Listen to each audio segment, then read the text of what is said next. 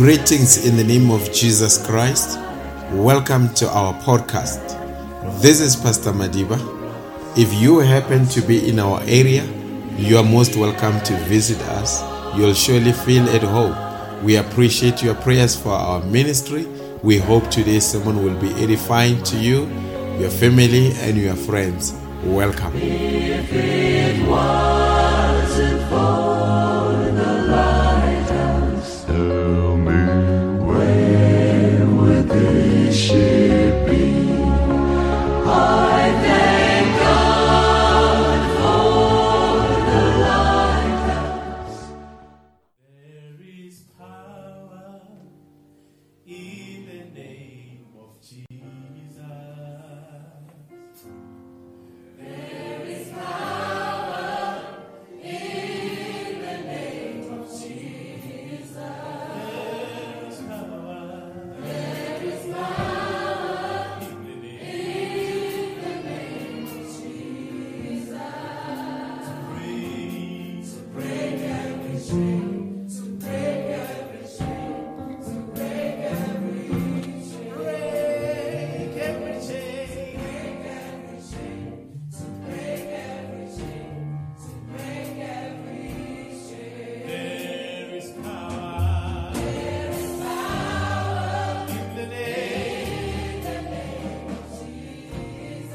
There is power There is power in the name. in the name of Jesus.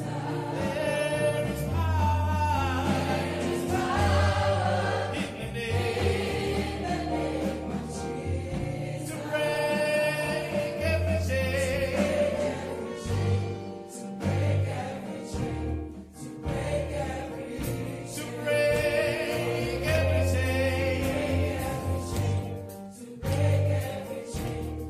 break every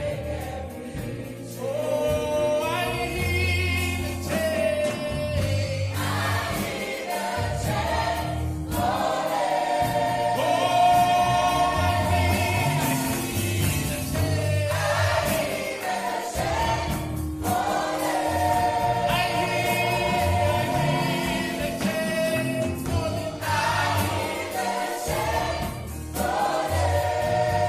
to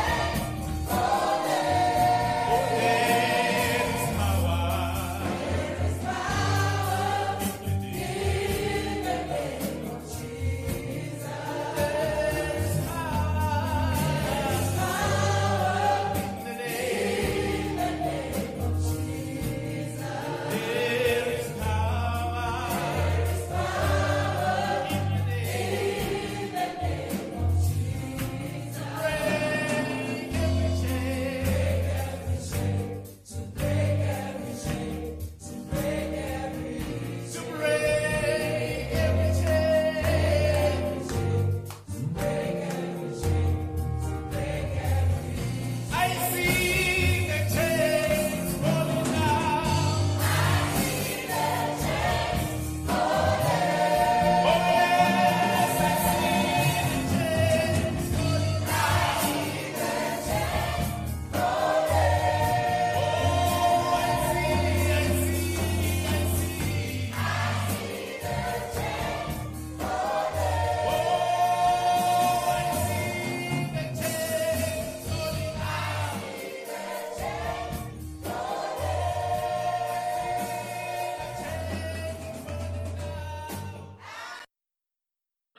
I greet all of you in the name of our Lord Jesus Christ.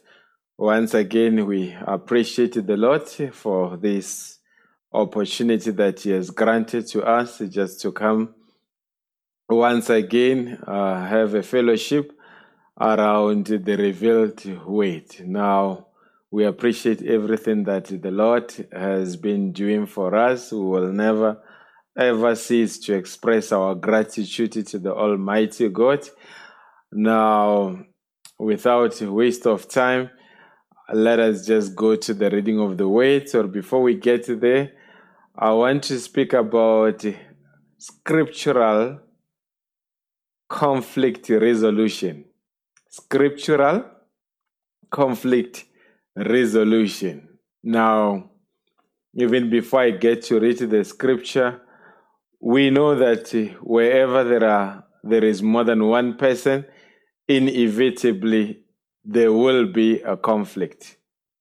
No marriage is immune from conflict. No friendship is immune from conflict.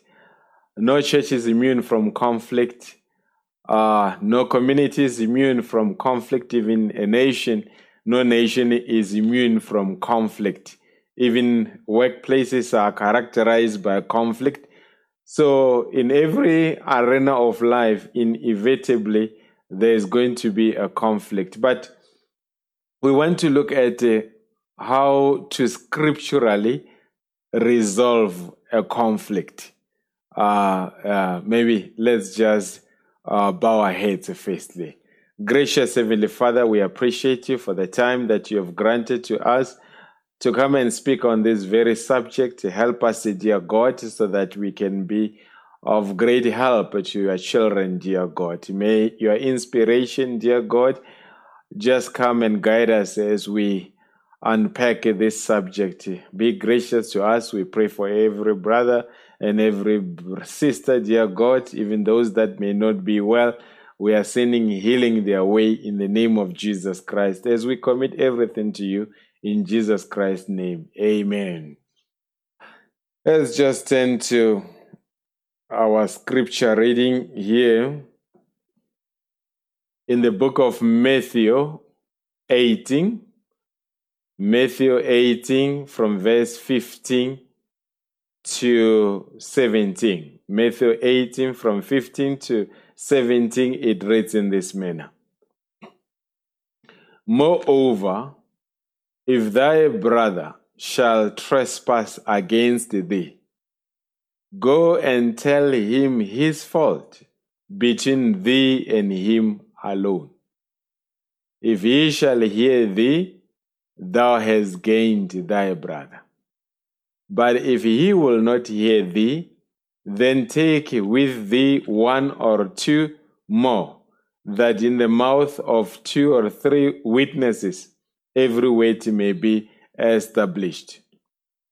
And if he shall neglect to hear them, tell it unto the church.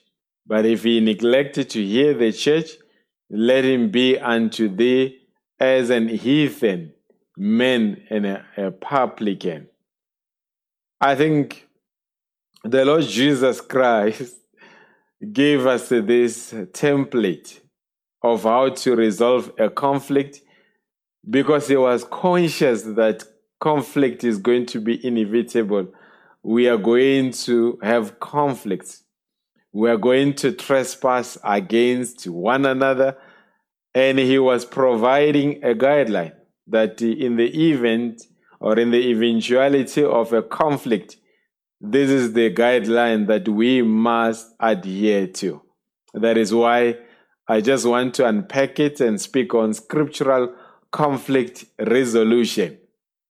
Now, even before I get to speak about this, now, I think one of the most dangerous things that one would ever do is to avoid a conflict.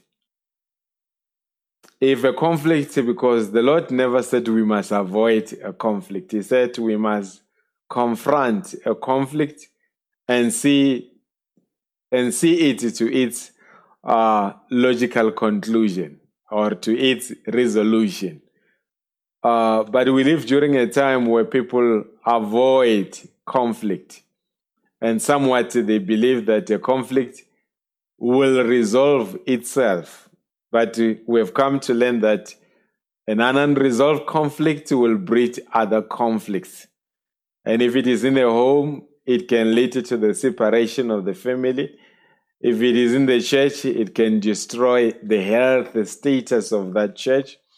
If it is in the nation may go to war. So an a conflict that is avoided consequently will lead to more problems. Now, in the book of James 4, from verse 1 to verse 3, James from chapter 4, verse 1 to 3, it reads in this manner. From whence come wars and fightings among you? Come they not hence, even of your lust that war in your members? Ye lust and have not, ye kill and desire to have, and cannot obtain. Ye fight and war, yet ye have not, because ye ask not. Ye ask and receive not, because ye ask amiss, that ye may consume it upon your lust. Now, I want to get to the translated version here of James 4. It simply says, what causes quarrels and what causes fights among you? Is it not this that your passions are at war within you? You desire and do not have, so you murder. You covet and cannot obtain, so you fight and quarrel. You do not have because you do not ask. You ask and do not receive because you ask wrongly to spend it on your passions. You adulterous people. Now, this is what James was speaking about, but I'm saying I'm on scriptural conflict resolution. That's what I want to speak on here. Now, what is a conflict? A conflict is a disagreement or argument, typically a protracted one. So it is an argument, a protracted disagreement or argument. That's what a conflict is. And conflicts can be classified or can be broken into 4 categories. There is a conflict with self. And this is something that we'll speak about one day. There are people that are at war with themselves. When you are at war with yourself, you do not have peace at all. And there is conflict with others, and this is what I'm going to look at. And there is conflict with the environment, and there is conflict with the supernatural. We know that there is a constant conflict between the flesh and the supernatural. Now, it is quite amazing that although these conflicts can be broken into 4 categories, but one thing that we have come to know is that even a conflict with oneself can breed conflict with other people. Some people cannot get along with other people because they can't get along with themselves. Now, you can't give what you do not have. If you do not have peace, you can't give peace. If you do not have love, you can't give love. So before you can be at peace with other people, you've got to be at peace with yourself. Now,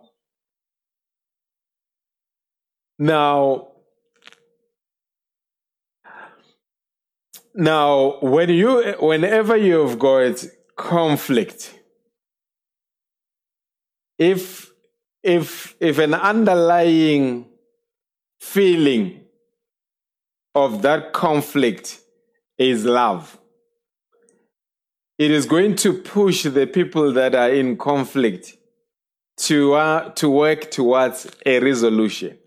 If an underlying feeling to conflict is love, it is going to push those people that are in conflict towards a resolution. If the underlying feeling of that conflict is hatred, it is going to lead to separation. So whenever conflict emerges, it depends what are the underlying feelings prior to that conflict. If it was genuine love, they will work towards a resolution. If it was hatred, inevitably it will lead to a separation. So whenever there is a conflict, there are 2 options to a conflict: either resolution or separation. But what determines whether it will be resolution or separation, it depends on what the underlying feeling is. If it is hatred, it's resolution. If it is love, it's resolution. If it is hatred, it's separation. Now, we'll get to speak about this. Now, I said if it is hatred, it leads to separation. Now, the tragedy that we have, and today we don't speak about denominations, we speak about ourselves, because we have to look into the mirror. And as we look into the mirror, we have to interrogate ourselves. Those days that we just blasted denominations are over. We have to look at ourselves as the members of the bride or as message believers. Now, it is amazing that today, many or 95% of conflicts in our cycles lead to separation. Now, already I said if it leads to separation, it tells you that the underlying thing is hatred. Now, let me explain. There are certain conflicts that should never be resolved. A conflict between the weight and error can never be resolved. A conflict between a believer and unbeliever can never be resolved, because these people operate in different worlds and are led by different spirits and are guided by different principles. So it is futile to try to reconcile somebody, the weight and error. So the haters of the cross can never be reconciled to the lovers of the cross. So when I speak about a conflict, I'm not referring to that. I'm referring to where we still believe in the same thing. We still pray to the same God. We still believe the same message. That is what I'm speaking about. I'm not speaking about in a sense where people have opted to believe in strange things that contradict the way. There, the Bible says, how can two work together unless they agree? So there is a conflict that is scripturally approved. And whenever the weight collides with the error, we believers take sides with the weight. And we will never have sleepless nights trying to reconcile with the error. So I'm trying to contextualize what I'm speaking about. But here I'm speaking about people that believe the same thing, believe the same prophet, led by the same spirit, and I put that in inverted commas, believe the same message, the same prophet, sometimes be even in the same church. But you find that most of the time it leads to separation. And a lot of times the underlying feeling there is hatred. Now, Brother Branham says in the spoken word, hear ye him, paragraph 39. He says that's what causes separation in families, is the neglect of love. That's what causes separation in churches, neglect of love.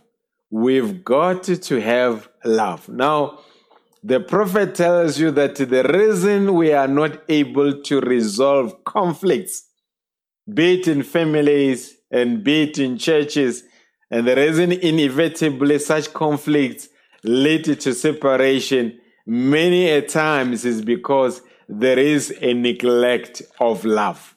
There is that bond that is created by love. It is not there. No wonder the prophet came and said, I've been to that place, and what it will take to enter that place will be divine love. And many a times I've seen that divine love is one thing that is under attack, especially in the end time. That is why the scripture says, because of iniquity, iniquity shall abound, and the love of many shall go cold. And we are beginning to see those things now.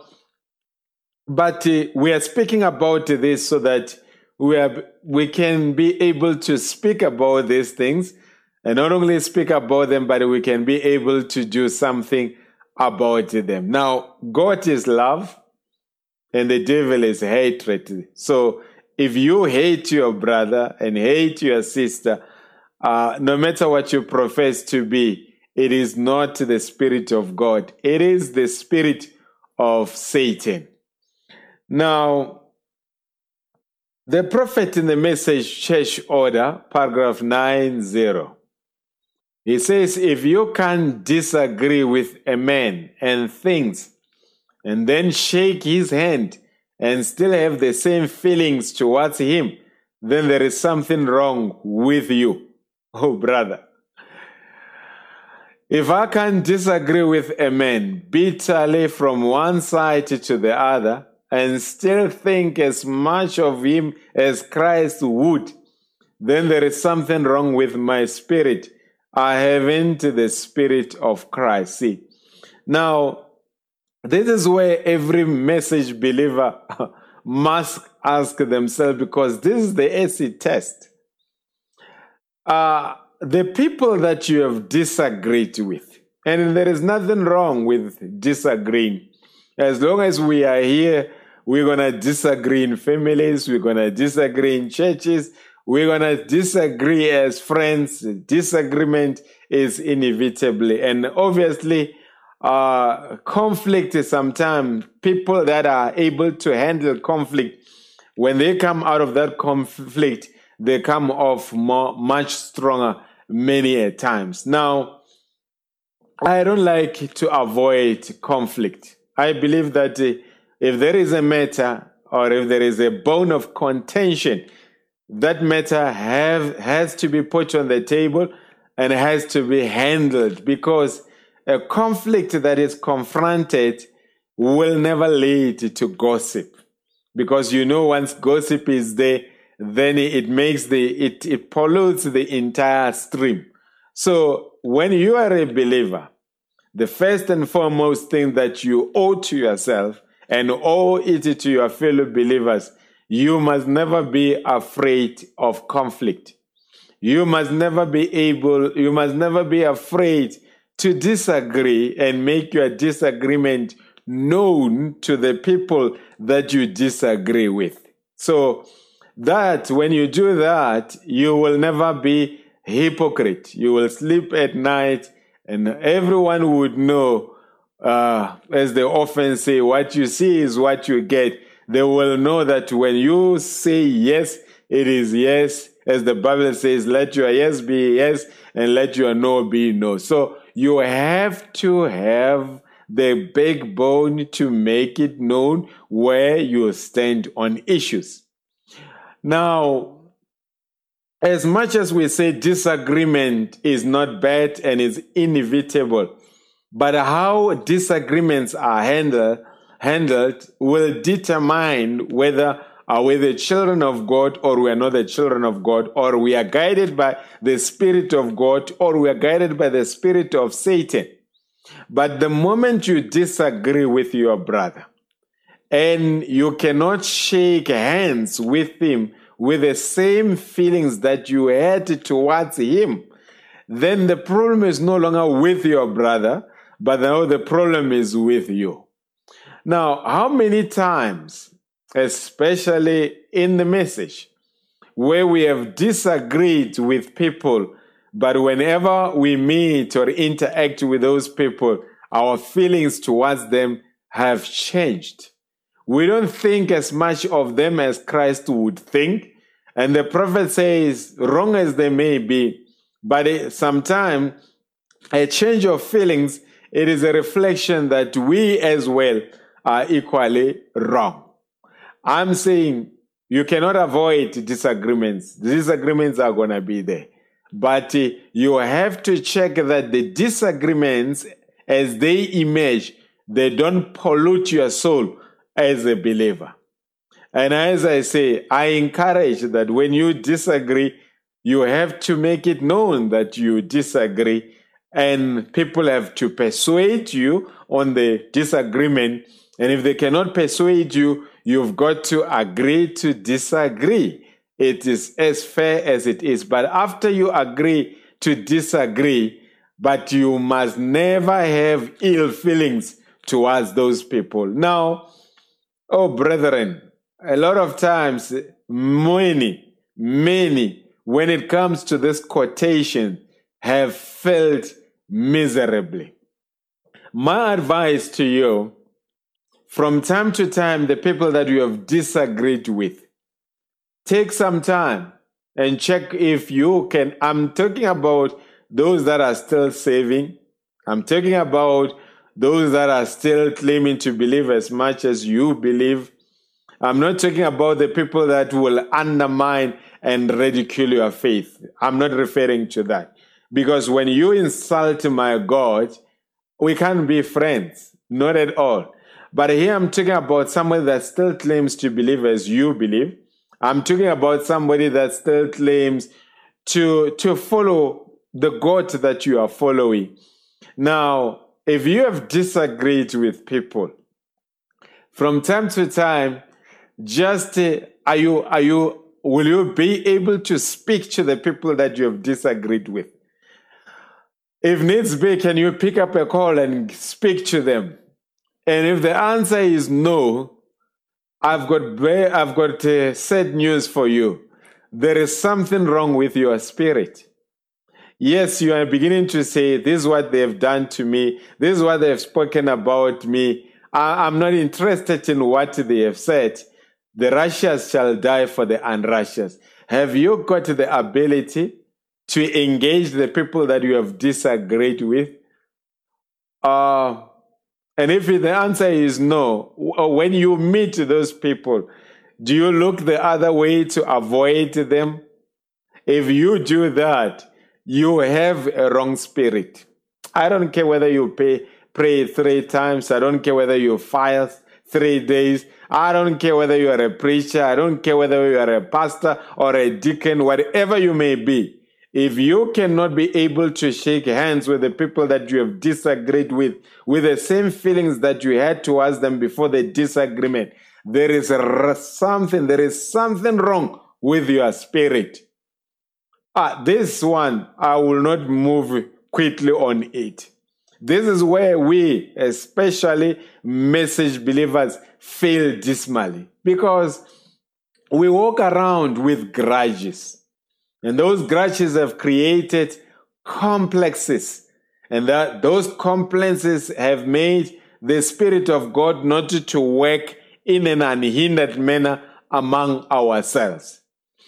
A lot of times the reason you keep grudges is because you are not able to follow what Jesus said in Matthew 18, where you are confrontational. If somebody has wronged you and has trespassed against you, have you ever gone to them directly and told them that, look, you have wronged me? Many a times we do not follow that. We rather go to the next person and try to convince the other person how these people have wronged us. And when we do that, we are not following the ways of the Lord Jesus Christ. Now, things to avoid during conflict resolution. Gossip. Number one that you must avoid is gossip. In my life, because whenever I disagree with any person in my life, I have never, and I've always avoided to speak to a person and say, look, people say. I've never adopted that phrase in my engagement with people. Whenever I disagree with an individual, I'll say, I take a personal responsibility by using a personal pronoun. I disagree with you on this matter. Because the moment you say, people say, which people? And when have you spoken to those people about this individual? So you have to avoid gossip. The second thing that must be avoided at all costs, name calling. Yes, we have had instances where people disagreed in the message and had the audacity to call one another the serpent seed, while yet they still believe in the same prophet. That is the spirit of Satan. This one I will say it slowly. That is the spirit of Satan. I've seen ministers disagreeing and going behind the pulpit to blast one another. That is very, very immature. When you disagree with somebody, you avoid gossip, you avoid name calling, and you avoid a refusal to talk. There are some people that will refuse. I will not talk to that person. That shows that you're not a child of God. When a child of God has got a problem with a brother or a sister that have trespassed against them, they don't gossip about them. They don't resort to name calling. They don't resort to refusal to talk. They go and sit down with them, because to them, despite the disagreement, this is my brother, this is my sister, I want to spend eternity with this individual. But we don't see that, because a lot of times people are no longer led by the Spirit of God as much as they may claim to be led by the Spirit of God. They are led by the spirit of Satan. Requirements for successful resolution: open and honest communication. Don't say, people say, you have hurt me. This is what you have done. And this is how I feel about it. Be direct to an individual that you are speaking about. Take ownership of how you feel in the midst of that conflict. And you can take somebody like a pastor or a deacon and take a third party that will be there and that will be neutral. And when you are there, stick to an issue that needs resolution. I have seen many times where you are tempted to help two parties to resolve a conflict, and there is just a myriad of things that are on the table, this and that, this, and ultimately you end up not knowing what is the bone of contention. You've got to have a clarity of thought to say, this is what is the offense, and this is how I feel in relation to the offense. And when there is an open and honest communication and the presence of a third party in some instances, and sticking to the issue at hand, you are bound to win your brother and win your sister. Now, according to Matthew 18, there are 3 stages of conflict resolution. The first point, the wronged party should approach the offender. This is where I've seen cowards, even in our cycles. A coward will never confront an offender. They tiptoe around the offender and fake smiles and go and gossip about the offender to the other parties. The moment you have done that, you have broken a scriptural protocol towards a conflict resolution. And there is no way that you are assisted by Christ, because Christ never sanctioned the process that you would be embarking on. Friends, we have to have the boldness, we have to have the backbone to confront one another directly. If you wronged me, I must be able to call you aside. Brother, you have done 1, 2, 3, and this has hurt me. And I don't feel right. I'm here as your brother to tell you how I feel, so that Satan may not take advantage of this. You go to the offender. But what causes gossip in our cycles is because we are cowards.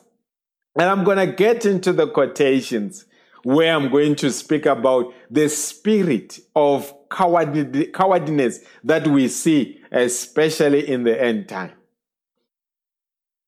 The second stage, if the offender is unrepentant, then the wronged party must bring 2 or 3 witnesses. You see, you don't just go to those witnesses and just vent out, this is what he has done, this, and seek for sympathy. You say, my brother, my brethren, this is what my brother has done to me. I have spoken to him. You don't jump the stage. I have spoken to him, and he is still unrepentant. Therefore, I'm seeking assistance that let us go to him, the 3 or the 2 of us, and try to persuade him. And you take them there, and you sit down there and speak with a clarity of thought in terms of what the offense is. And if he is still unrepentant, then if the offender does not mend their ways, then the matter should be brought before the church. And after it has been brought before the church, the prophet speaks about the offender being granted 30 days. If they don't resolve that within 30 days, then we excommunicate them. This is the scriptural conflict resolution process that was put by the Lord Jesus Christ. But I want to submit that because of the spirit of hypocrisy, because of the spirit of being coward, a lot of times this is avoided. People rather go on social media, on WhatsApp, on phone calls, and gossip. When you do that, you are not guided by the Spirit of God. You are guided by the spirit of Satan. Now, listen to what the prophet says in the message, Why Are We Not a Denomination? Paragraph 196. He says, if a man is in the wrong, go to him and be reconciled. If you can't be reconciled, take somebody with you. No matter what no wonder God can't discipline his church, because you are not doing it right. Oh, folks, we are not doing it right. Instead of getting on the phone and talking about this one, what took place, little cults and so forth around that, instead of doing that, why don't you do what the Bible says? If some brother has been overtaken in fault, go to him and see if you can't get him reconciled with him. Well, now he did me. I don't care what he did. You go to him anyhow. He didn't say for him to come to you. You go to him. If he is wrong, you say, well, he was in the wrong. He ought to come to me. That's not what the Bible said. The Bible said for you to go to him. If he is wrong, you go to him. Many times we say, he is wrong. He must come to me. That's pride. The scripture says, when you are wronged, you the wronged party, as much as you are bleeding, you have to go to the party that offended you and state your matter. This one, brethren, I've seen it being avoided many times in the message of the hour. And the reason we have church to church, churches not talking to each other, the reason we have families not talking to each other, it is because we are not doing the right thing. And what is guiding us? The spirit of being coward, and a lot of times pride.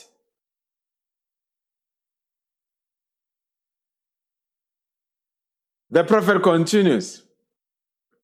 In the message, same message, Why Are We Not a Denomination? Paragraph 201. It says, it unto the men. 90% of the time is the devil got between the people. Oh, Satan. And I will show you how Satan can even manipulate the temperaments of the people.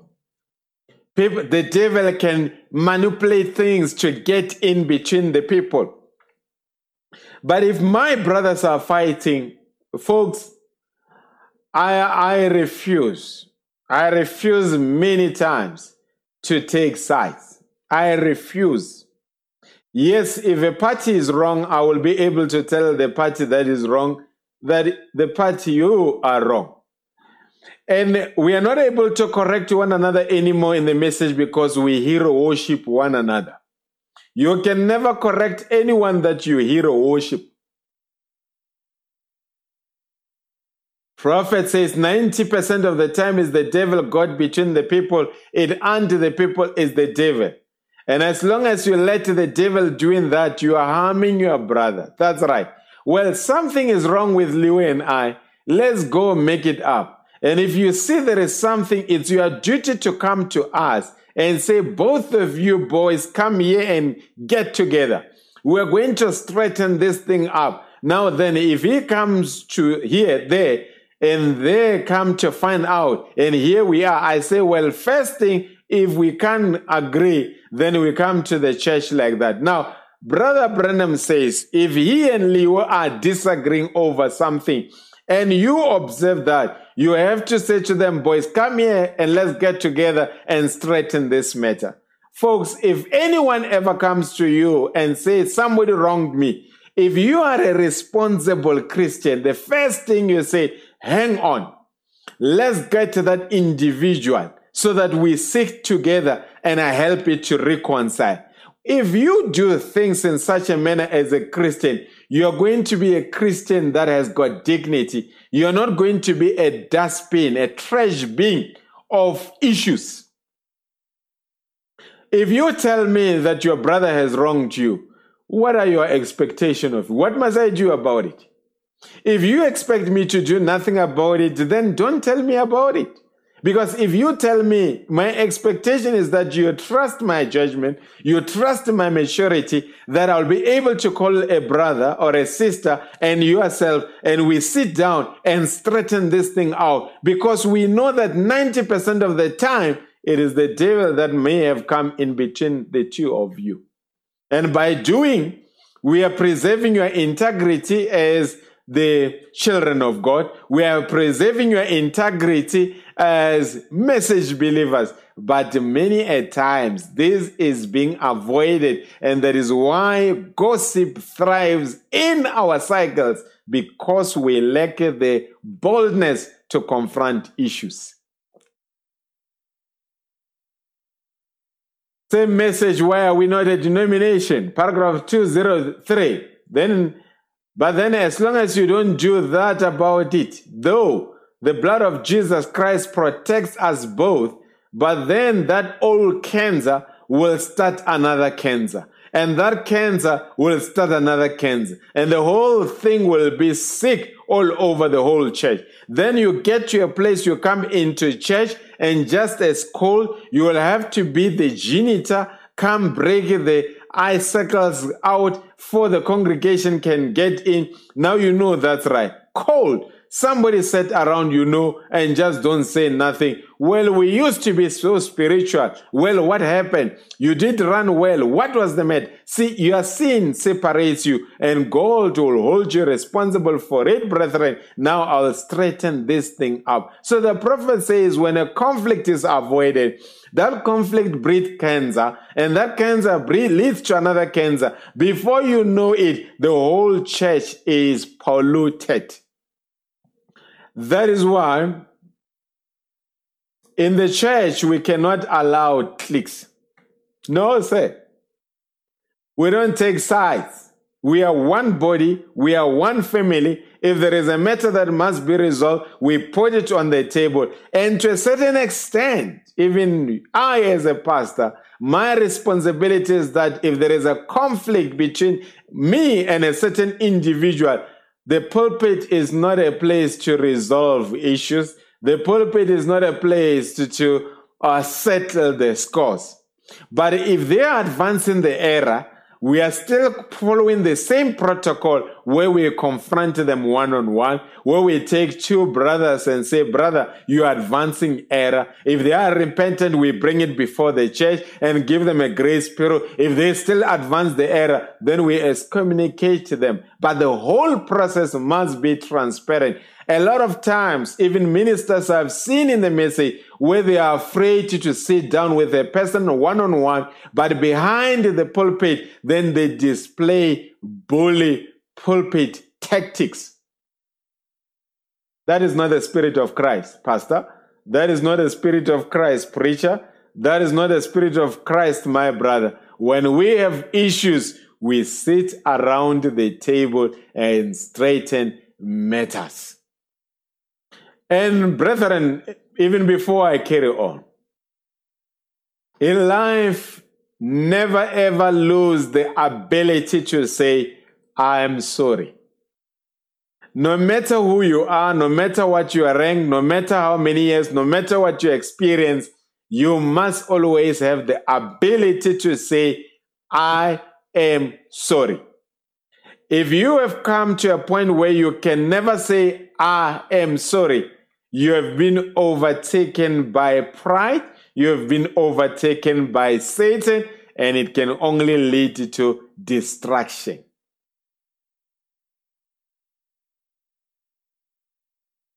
Same message. Why are we not a denomination? I wonder why these quotations are coming from. Why are we not a denomination? And this explains why we are not a denomination. Paragraph 195. It says now, we can tell you why we take communion. We tell you why we take feet washing, why we won't let the members take it if we know they are in sin. Yes, we've got a scriptural right to stop you in your tracks when you try to participate in communion and feet washing if you're not living right. That's why this last 2 or 3 weeks, I've been going from one member to the other where you have been having your little fusses around too. This is at Brenham Tabernacle, folks. Going around, one will speak to the other.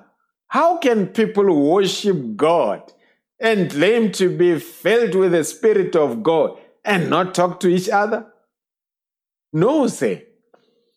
One wouldn't speak to the other and pass one another on the road and turn your head. Shame on you. Who has took the blessed cup of God across the altar here, and called you brothers and sisters, then get on a telephone and get off about one another? You are not fit to be called Christians when you are that way. Right. You keep off them telephones. If you can't talk good about somebody, don't talk at all. Remember, God is going to hold you responsible. As long as that kind of spirit is in you, you know you are not right with God. I appreciate somebody when they are wrong or feel wrong to pick up the call and call the individual that the matter relates to and say, brother, sister, let us come together and sit around the table. We've got matters to straighten up so that we shame the devil. Not phone the others. This is what's happening. This is what's happening. No, say. When you do that, Brother Bram says you are not fit to be Christian. When you come to church but you are not able to talk to each other, that means you are not fit to be Christians. Folks, sometimes we have got to let go of pride. That's why I say when we are Christians, you must have the ability to say, I am sorry. In the book of Philippians 4, verse 2 to 3, Paul says, I beseech Euodias and beseech Syntyche that they be of the same mind in the Lord. These two sisters were in the same church. You know, certain things you see them in the end time, you think that they are new. Brother Branham says, a human being dies, but the spirit doesn't die. So, two sisters in the same God, in the same church, under the same messenger, fellow workers in the ministry, believe in the message of the hour, but not of the same mind, until it got to the messenger, until he had to pen a letter to them and said, I entreat thee also, true yoke fellow. He's bringing this true yoke fellow to reconcile these two sisters. Help those women which labored with me in the gospel, with Clement also, and with other fellow laborers whose names are in the book of life. Try, don't avoid that conflict.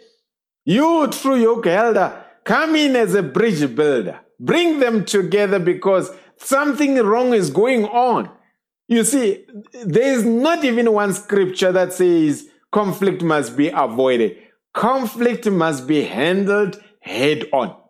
Because when we do that, we disarm Satan. Folks, We must never ever lose the ability to have difficult conversations with one another. There's been many times where I had difficult conversations with people that those conversations were unfavorable to me, where I had to say, okay, I'm very sorry. And what does it take to say I'm sorry? It takes humility to say, yes, I understand your perspective. And when you say I'm sorry, it doesn't mean that you are a fool. It doesn't mean that you are a walkover. Sometimes it is a reflection of maturity. Sometimes you look at the bigger picture and say, to win this soul, this is what I need to do as per the scriptures. So these sisters are at loggerheads. And Paul is saying, don't avoid it as a church. You need to get this involved. And these were not, they were not preachers. If sisters that are not preachers in the church can contaminate the environment until Paul says it has to be confronted, how much more about ministers? 3 factors of this conflict. Conflict is addressed publicly. Paul is not using harsh tones. Paul is putting it out there because he's exposing Satan. He's not exposing the sisters. He is exposing Satan and says, Satan, he is going to over because 90% of the time is Satan. And if it is Satan, he must be exposed. So it is addressed publicly. It is mentioning the individuals that are in conflict. It is not generic. Remember, we say you stick to an issue at hand.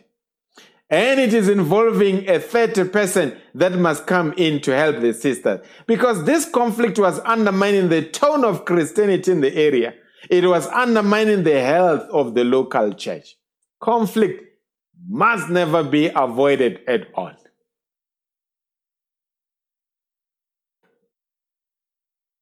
But look how Paul is using in the same line of thought is addressing conflict. But listen at his prescription. Philippians 4. Rejoice in the Lord always, and again I say rejoice. Verse 4. Verse 5. Let your moderation be known unto all men. The Lord is at hand. Be careful of nothing, but in everything by prayer and supplication with thanksgiving, let your request be known unto God. And the peace of God, which passes all understanding, shall keep your hearts and minds through Christ Jesus. Finally, brethren, whatsoever things are true, whatsoever things are honest, whatsoever things are just, whatsoever things are pure, whatsoever things are lovely, whatsoever things are of good report, if there be any virtue, if there be any praise, think on these things.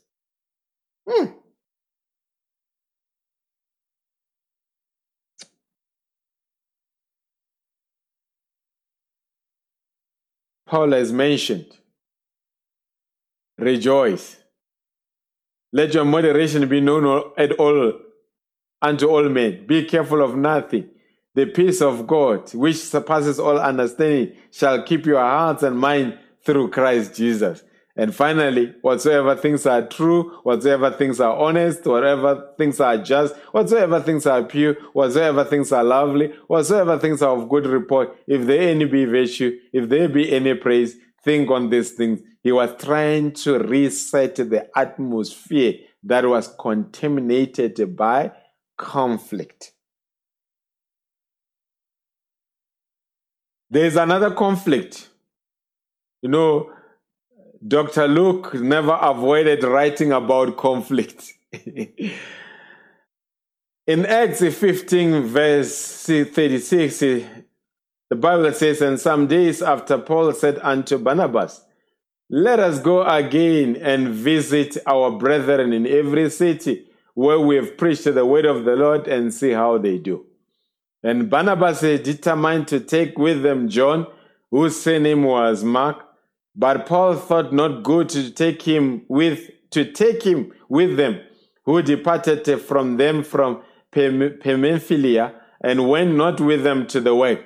And the contention was so sharp between them that they departed asunder one from the other. And so Barnabas took Mark and sailed unto Cyprus. And Paul chose Silas and departed, being recommended by the brethren unto the grace of God. Now, let's give you a background to this conflict. I've preached in our assembly about temperaments, and we know that Paul's temperament, he was choleric, and we know that Barnabas was phlegmatic. We know Brother Branham was melancholic. We know that Peter was sanguine. So it's another subject that we have covered in the past. There is a message on our website, Temperaments, if you would want to make a reference to that. Now, Paul says, John Mark, we took him on a mission. And when we were there, he abandoned us. There is no way that we can return on the same mission and take John Mark. Barnabas, the phlegmatic temperament, says, no, but we don't give up on our brother. We are going with him. It created such a contention was so sharp between them. Now, these are the disciples. They are at loggerheads. So today you want to tell me that if Paul and Barnabas could have a conflict, you want to create a superficial environment that we can never have a conflict. I say wherever there are more than one person, there is bound to be a conflict. But we need the maturity to acknowledge that conflict is inevitable. And when it emerges, how should we resolve a conflict without resorting to name calling, without resorting to refusal to talk, without resorting to gossip? Now, I want to break down the characteristics of this conflict of Paul and Barnabas. Paul and Barnabas kept the problem on a personal level. Paul never went out of his way to recruit other brethren against Barnabas, which is what we are prone to do in the end time. Barnabas never went out of his own way and maybe say, Paul is a dictator, Paul is unforgiving, and rally around other people. The worst thing that can happen during a conflict is for people to display victimhood and go around looking for sympathizers. It will split the family. It will split the church. And these sermons, I'm not only preaching them to my assembly, I'm preaching for them for the benefit of those people that are able to access this channel as well. Paul and Barnabas kept the problem on a personal level. Brother, it is between you and me. It never involved any other person. Paul and Barnabas did not take the problem personally. They did not let their disagreement alienate them as friends and as brothers. They realized that we disagree on an issue. We don't disagree on ourselves as persons. How many times have people disagreed, but they elevated their problem on a personal level where they involve other people? Where they elevated their problem and made it to be so personal, to be about themselves, and got attached to the issue until to them it was do or die. Paul and Barnabas saw the matter through to a resolution. They didn't die being enemies. They disagreed. But later on, you find Paul praising John Mark, the one that Paul refused to take along. It means Barnabas on his way, whenever he went out with John Mark, he didn't say, do you know that Brother Paul didn't want you to come along? Don't you know Brother Paul doesn't believe in you? That was not what Barnabas did. That is why Paul and John Mark later on, they were able to be reconciled until Paul called John Mark as somebody that was profitable to the ministry, even post this sharp contention. The maturity of the early church. And when you contrast that maturity with the immaturity that we see in the end time, is shocking. I saw a very prominent minister. He has scheduled 2 sessions. He says he's going to speak about another minister, which is part 1 and part 2. We are coming. This man is an old man. He is in a high risk category as far as COVID-19 is concerned. He could have died and been wiped out. But by the grace of God, he survived. The first thing that he wants to do post the lockdown is to dedicate 2 sermons to attack another minister. That is not how Paul and Barnabas were. Folks, we are seeing immaturity even in the highest levels in the message of the hour. It is embarrassing that some of the things that we message believers do, even unbelievers can never do such things. Even Pentecostal, they fare better on certain things. Yes, I'm saying that because the truth will never make me popular. And when I decided to be the minister of the gospel, I never joined a popularity contest. No, sir. And with that minister, I hope that he may reconsider and say, by the grace of God, I buried people in my church because of COVID-19. God granted me time. Maybe I need to relook at my life. Maybe I need to fix certain things. Maybe I need to be sincere now. But he's dedicating 2 services to another to attack another minister. What a waste of time and resources. Neither Paul nor Barnabas appear to have been acting out of self-interest or self-will. It was not about their personal interest. They had put their self-interest behind. It was about the picture. And as a result of that conflict led to the multiplication because John, Mark, and Barnabas were able to cover the other area, and Paul and Silas were able to cover the other area, and later they were reconciled as brethren. Neither Paul nor Barnabas sought to make this a biblical issue in which one was right and the other was wrong. Folks, listen to me here. Many times we want to make personality conflicts to be doctrinal issues and hide behind the superiority or the inferiority of doctrine. I know people that no longer speaking to each other, but when you check, it's not because they differ doctrinally. Both are still message believers. Both still are following the same prophet. Both claim to be filled with the Holy Ghost. But it was just a personality clash. But both lack the maturity to say, let's reconcile. Both Paul and Barnabas seem to be acting in accordance with their own spiritual gifts and callings. Both Paul and Barnabas ministered to John Mark by what they did. John Mark learned from Paul that if I work with that man, I'm not going to leave the job half done. John Mark learned through Barnabas that yes, I could be forgiven when I have wronged. Both of them fulfilled 2 roles in the life of John Mark. There, 2 Timothy chapter 4, verse 11. After many months or years after the conflict, Paul says, only Luke is with me. Take Mark. Bring him with thee, for he is profitable to me for the ministry. Brother, I'm posing a challenge to the message people. How many times have you ever seen people disagree and the contention is sharp, and many years down the line, the very one, somebody calls the very one that they were in contention with or in conflict with, and they say they are profitable to the ministry? It is rare. If I quote Shakespeare, I'll say the number is fewer than few. Scarce because of pride and ego.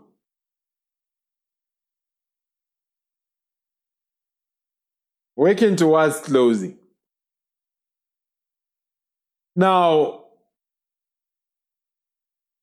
in the book of John, 3 John chapter 1 verse 9, I wrote unto the church, but Diotrephes, who loveth to have the preeminency among them. There are people that just want to have preeminence among the people, and many times it's pride. Receivest us not. Wherefore, if I come, I will remember his deeds which he doeth. John says there is an individual there that is creating an unpleasant environment for believers. But I will come and I will address his deeds, prating against us with malicious words, and not content therewith, neither doth he himself receive the brethren, and forbiddeth them that would, and casteth them out of the chair. Beloved, follow not that which is evil, but that which is good. He that doeth good is of God, but he that doeth evil hath not seen God. Now, many years back, I will give a personal account or a experience. There was one assembly that I knew where there was an elder in that church. This elder would come to church, and the song service will start, and a preacher will start ministering to us, a small church, and mid sermon he will stand up and walk out, take his Bible, and leave. This man did not do it only for 1 week or a month or a year. It carried on for quite some time. Until, because I knew about it, I asked a deacon in that church, I said, what are you doing about this individual? Because he's causing disruption, and there is an element of arrogancy, an element of undermining the service. Deacon say, we are just observing it, we'll not do anything about it, we are just observing it and committing it to prayer. I said, that's not how to do things. This man has got to be confronted. I said, is it because he's going to work maybe? Could it be the case? No, it's not because he's going to work. No one had any reason why the man was doing what he was doing. But I could not reconcile that these people they had to bear with that on weekly basis, on monthly basis, on yearly basis. I say it has to be confronted. And needless to say, later on it was found that the man was not living right. But how many souls were disturbed by that?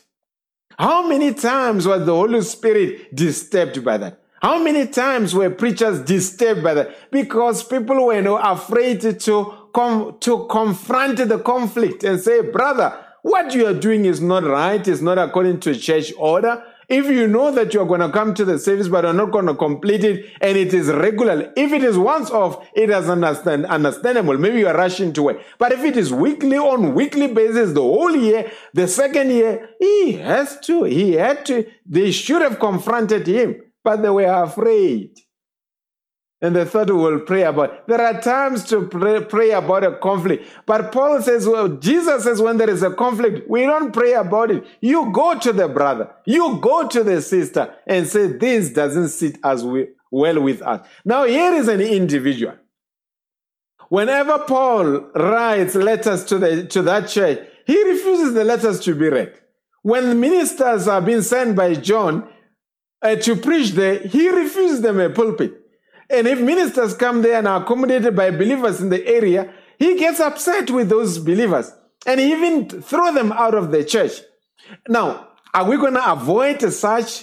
No, say. John says, when I come, I will remember his deeds. And he mentions the deeds. And he is encouraging the church that this is not right, but I'm coming to correct it. Never ever leave error not being corrected.